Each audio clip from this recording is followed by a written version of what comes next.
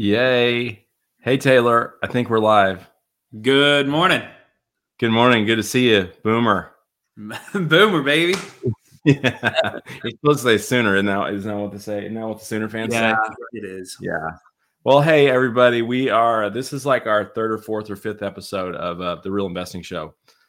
The fourth? Okay. Well, we're going to officially start now. So stand by for a really cool episode.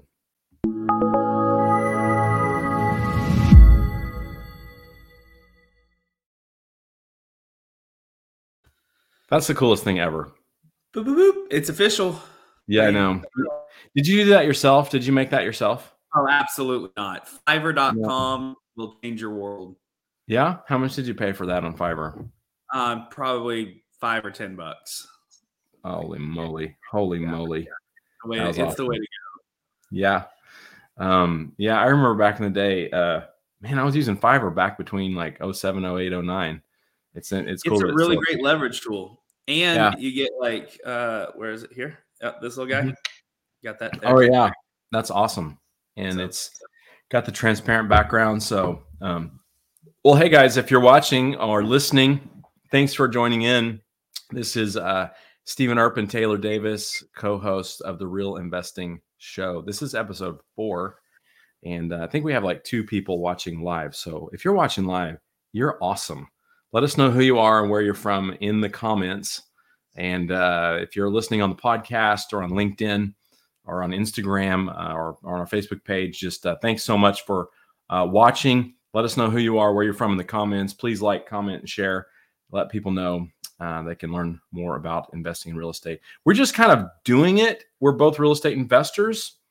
And we've been in business together off and on since how long? Since 2008. And yeah, we like doing this together. And so we thought we would just start sharing about what we know and what we can do and things like that. Lots of people, know about real estate. We love it so much. And so anyway, today we're going to talk about finding deals on the MLS.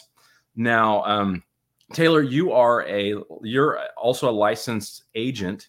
Correct. So if any of our listeners or followers, if you're in Oklahoma, or even if you're in another state, I think Taylor's team might be able to help you even by giving you a referral to someone good elsewhere. But connect you with the right agent. Yeah, so connect you with someone. So today, the MLS, Taylor, talk to me about. A lot of people will say, well, it's impossible to find good deals on the MLS. But first of all, let's just give some basic definitions. What is the MLS? Yeah. Multiple listing service. It is, technically, really what it is it is a format for brokerages to co-broker with each other. So if I'm at Keller Williams and someone is at Remax, the way we connect and agree to broker a deal together is through the MLS. That's technically what it is. What it's really turned into is it's where people go to look for houses, right? So as soon as I list property, or as soon as any agent lists a property, they put it in the MLS. That allows all the other agents to see it, and then it starts to feed from there. That's where places like Zillow, Realtor.com, Redfin, or any of the other websites pull that data from to say the house is for sale. So it's really the source for all of the listings in a particular area. Okay. So is it just who has access to the MLS? Like, how do you get access to this? So the MLS is basically, it's a large list of all the homes that are for sale that are listed with agents in the area, correct? Yes. So, yeah, exactly. So only brokers have access to the MLS directly, but they can get their clients access through to be able to see the same thing they do through like a portal. So you have access through an agent to the MLS, or a lot of these websites will feed directly from it, most of which will be within hours, sometimes within 24 hours, depending on the website. So you can go to a lot of these different places and see what is happening within a few hours delay, or you get with an agent and then they can see it in real time and email it to where you can see it in real time as well. Okay. So Okay. it's really, you can get proxy to the MLS through an agent. Okay, cool. So the big question, we teased this a little bit last week, but a lot of people say, and this was some of the wisdom back in the day when I first started investing in real estate. A lot of people would say you can't find good deals on the MLS, and a lot of investors are looking for what they call off-market deals. Right. Off-market meaning it's not listed, so not everyone has access to it. So maybe you can get a better deal if it's not listed. But what you're saying is you can find great deals on the MLS. And so let's talk about that. How, bro? I want to find good deals. Tell me how to find good deals on the MLS. All right. So with many things, it's going to be speed is going to be one of the things. So getting set up in a way where you're going to get that information immediately. So that's proxy through an agent that is going to set, and an agent can set it up to email you once a day or to email you as soon as something hits the market. You want that as soon as it hits the market because you want that competitive advantage, especially in today's world. So you can set up your criteria to be literally anything you want. We'll get into like certain criteria to set up in a little bit. But one of the things you want to be looking for is as soon as something that hits your criteria hits the market, you're putting an offer in immediately, because if you can get it in and it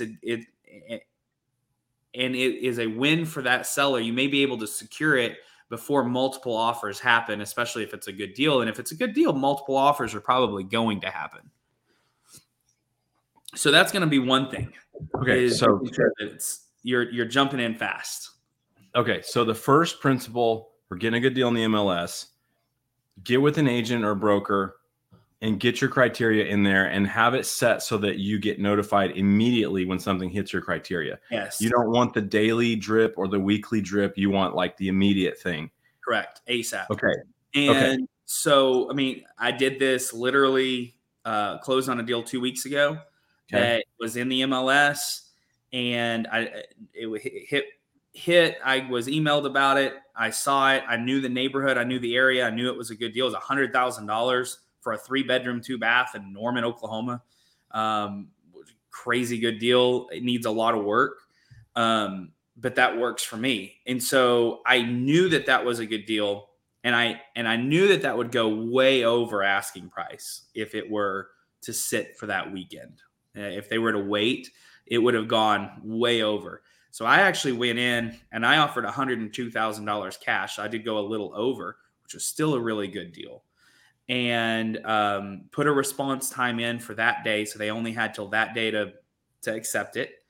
And it was I tried to remove as many contingencies as possible to get them to accept it, and they did. And so we were able. They just accepted it. So you didn't. So in a market like this, I'm assuming, and I'm assuming like a lot of houses that go on the market, it's like you end up like multiple offers in the same day, and the sellers, because it's a seller's market, it's still a seller's market. We'll talk more about the state of the market in our next episode. Yep. Wink, wink. Starting to shift. Yeah.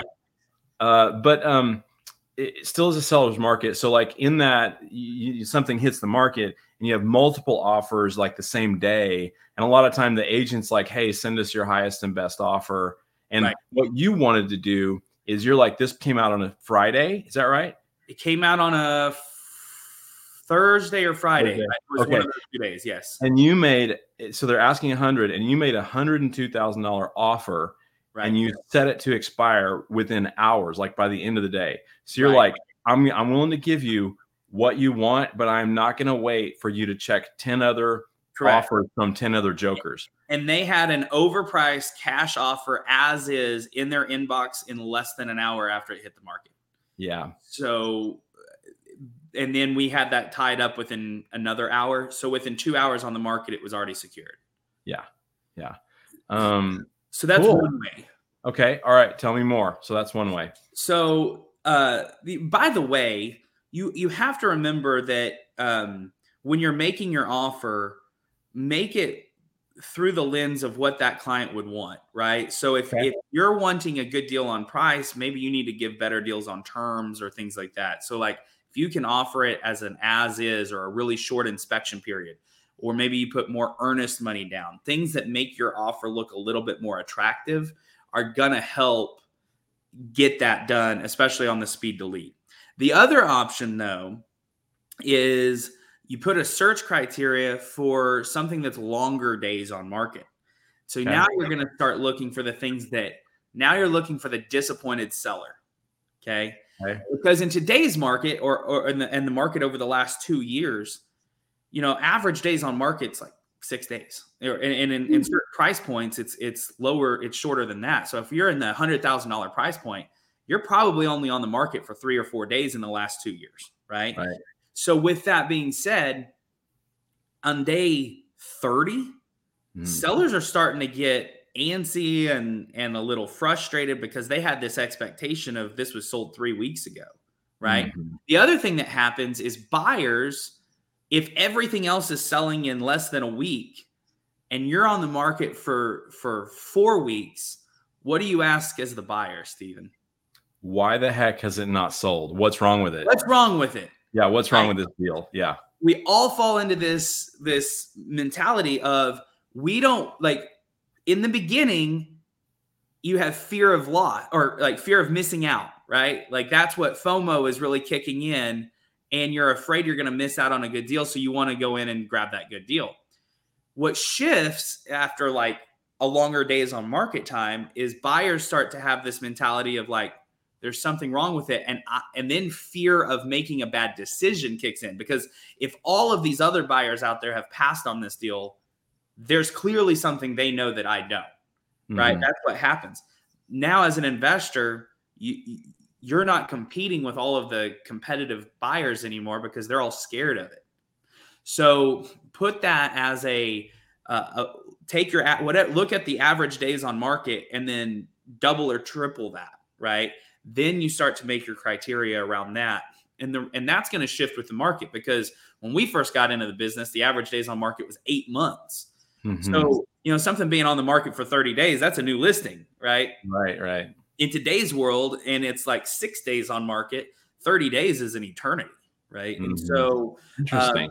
So looking at that extended days on market, and then now you're going in with a softer offer that you're going to be able to get some more of those terms. Yeah. Interesting. Yeah, I love this. Okay, so I just want to review for me. I may have a little ADD going on, so I just want to review. First way of getting a good deal in the MLS is what you're calling the speed to lead. So you get with an agent, you set up your search criteria, and you have them send the emails immediately when the listing hits. You don't do it daily, you don't do it weekly, and you're ready. Like you're ready to go, and then you're offering what they want, or you're like, know the market, offer what they're asking for a little higher. So that's one way to find a deal. Yes. The next way to find a deal, you're saying, is to set your criteria, your search criteria, for like 2 or 3 times the average length of time on market. So in our local market, and we're both in the Oklahoma City metro market, and depending on where you're watching from, this may vary some, I assume. But but so like here, it would be 30 days or 5 or 6 weeks or something like that you would set your search criteria for. Correct. And by the way, you can really dial in your day. Like a good agent is going to know how to do this, and they're going to be able to tell you what the days on market is in a specific zip code, a specific price point, specific area. So you can really dial in your criteria and then look, what are the average days on market for this criteria? And that's what I'm going to take. So I wouldn't even just take the market average, because that might be too broad. I want to take like the houses I'm looking in. And the other thing I want to say is, you can really dial in your criteria. You don't have to just put a general search for a city or a city and a price point. You can map out exact neighborhoods that you want. And then in that neighborhood, you can put an alert for it being under a certain price or under a certain dollar per square foot, right? So I can go in and say, in this neighborhood, if it's under $100 a square foot, I want to be alerted to it. Or in this neighborhood, if it's under $175,000, then I want to be alerted to it, right? Because I know either one of those I might be interested in. And so you can really get specific as to what your criteria is. And I tend to search my criteria based off dollar per square foot and minimum price. So if it falls under a certain just straight up price, I want to know about it. If it falls under a certain dollar per square foot, I want to know about it. Yeah. Now okay. Are there other ways to find deals on the MLS? Those are really going to be the best options. Okay. I mean, you can sift through and you'll find deals that's kind of, for whatever reason, maybe they busted and came back on the market a couple of times and it scared people off. But those are going to, the two ways I shared are how I've gotten most of my deals. Okay, some questions. And this is because I'm a little out of date on this. I mean, back when I was buying a lot on the MLS, are searching for REOs still valuable? Or so I don't. Okay, not really. And here's why: because if you've got your criteria dialed in, an REO that pops up in your criteria, you're going to know about, right? Okay. So you just really want your general criteria because there's also not as many REOs as there used to be. By the way, REO stands for real estate owned, and it is a bank term. That means there's real estate owned on their bank sheet. So it's just a bank owned property, also known as foreclosure. Yeah, good call. Sorry for my use of jargon, but an REO is a bank owned property, basically. Bank owned property. And so we don't have very many of those, especially with COVID. There were so many restrictions on foreclosing, and so you don't have a lot of those right now. Yet, if you have your criteria set and an REO pops into that, there you go. Okay, well that makes total sense. I'll tell you, so when I was buying a lot from the MLS, this may not be duplicatable, but it's a cool story to tell. It's one of my favorite real estate stories. I don't know if it's good for our listeners, but it'll be good for you and me. And I don't know if I ever told you about this deal, but most of the deals I ever bought were REOs back in the day on the MLS. But in addition to that, I found a deal one time. There were neighborhoods that I liked a lot. It was in Southwest Oklahoma City. It was Western Heights School District. Okay. And it was just north. No. It was Moore. It was Moore School District. Oh, even better. Just north of 89th Street, just south of 74th. And I went in and I knew the neighborhood because I'm watching it like a hawk all the time because I love this neighborhood. And I'm watching this area, I'm watching this house and all the time. And I'm watching the neighborhood for anything that pops up. This house pops up, and because I knew the price point for houses, I knew the square footage price, and I knew the square footage on houses, I started looking at the pictures and I was like, something's wrong. This house is bigger than what this agent has listed this house at. So I went and looked at the house, and I was like, they have a 400 square foot bonus room on this house. That they weren't counting. That they did not count. 400 square feet. They did not count in the MLS square footage. And the MLS square footage price was a decent deal for buying a deal that needed a little work. In other words, it was an okay deal. Like it would have been buyable for an investor as was, but it wasn't so hot. There were a bunch of bids on it. But that bonus room, and they would have counted it because it had the angled ceilings, it probably would have been at like 50% of the square footage price. It wasn't a bedroom, but that added like, oh my gosh, $20,000 or $25,000 value to the property at the time, or some stupid amount of money. No one else knew about. No one else knew it, but I knew because I looked at 100 houses in that neighborhood, and I knew the houses. And when I saw the pictures, I was like, nope, something's wrong with that listing. Like the agent that listed that property does not know that neighborhood, does not recognize square footage. Like when you look at a lot of houses, you can go, no, this house is not 1,500 square feet. This has been an add-on or whatever. But man, that's so I found a deal like that. Now, yeah. That's true. And here's the deal. That happens a lot more often than you think, that there's some kind of discrepancy. And it could go either way. So you've got to do your verification both ways. Yeah. But a lot of agents will just allow like a tax record to auto feed the square footage. Yeah. Well, in this case, I'm sure that they didn't update with the county the square footage whenever they added that Right. on, right? And Right. so they had 1,100 instead of 1,500 with the county, and that auto Mhm. fed. And agents will do that all the time. If I mean, and you just got to look for those, especially newer agents that just Mhm. don't know what they don't know, and Mhm.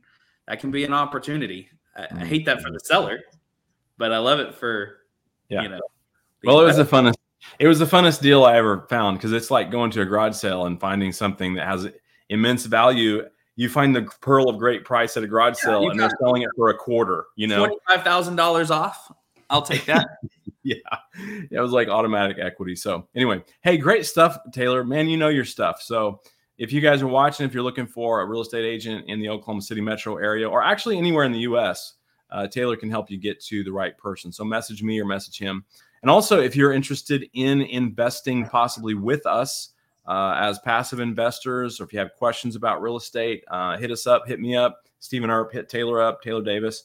But we are always actively looking for people to partner with us, especially on commercial properties where multiple people go in together. Yeah, thanks for watching, guys. So do we still have time, Taylor, to do another episode today? Not really. Not really. Okay. So next We'll week, get it up next week. let's tease next week. I Next really week, want what are we going to to talk about? let's talk about the market Yep. conditions, because we're shifting and things are moving, and I'll give a little data behind that. Okay. And then we've both been through a couple of shifts. Yep. So we'll talk through what that looks like and kind of how to prepare. Yeah. Right on. Man, when you say we've both been through a couple of shifts, I start experiencing PTSD from 2009. Yeah. But The war zone. yeah. When I was making payments on 8 houses and no one could get loans. Yeah. But yeah. So perfect. Next week we'll talk about the state of the market. So many changes. I mean, like if you watch crypto and if you watch the stock market, like lots of things are changing. Interest rates are going up, and like lots of things changing. So we'll talk next week. Yeah, I'm excited for that, bro. So God bless you guys. Thanks. Please like, comment, and share. Send us your questions. Let us know if you want to know more about real estate investing. We'll try our best to answer your questions. Thank you so much, guys.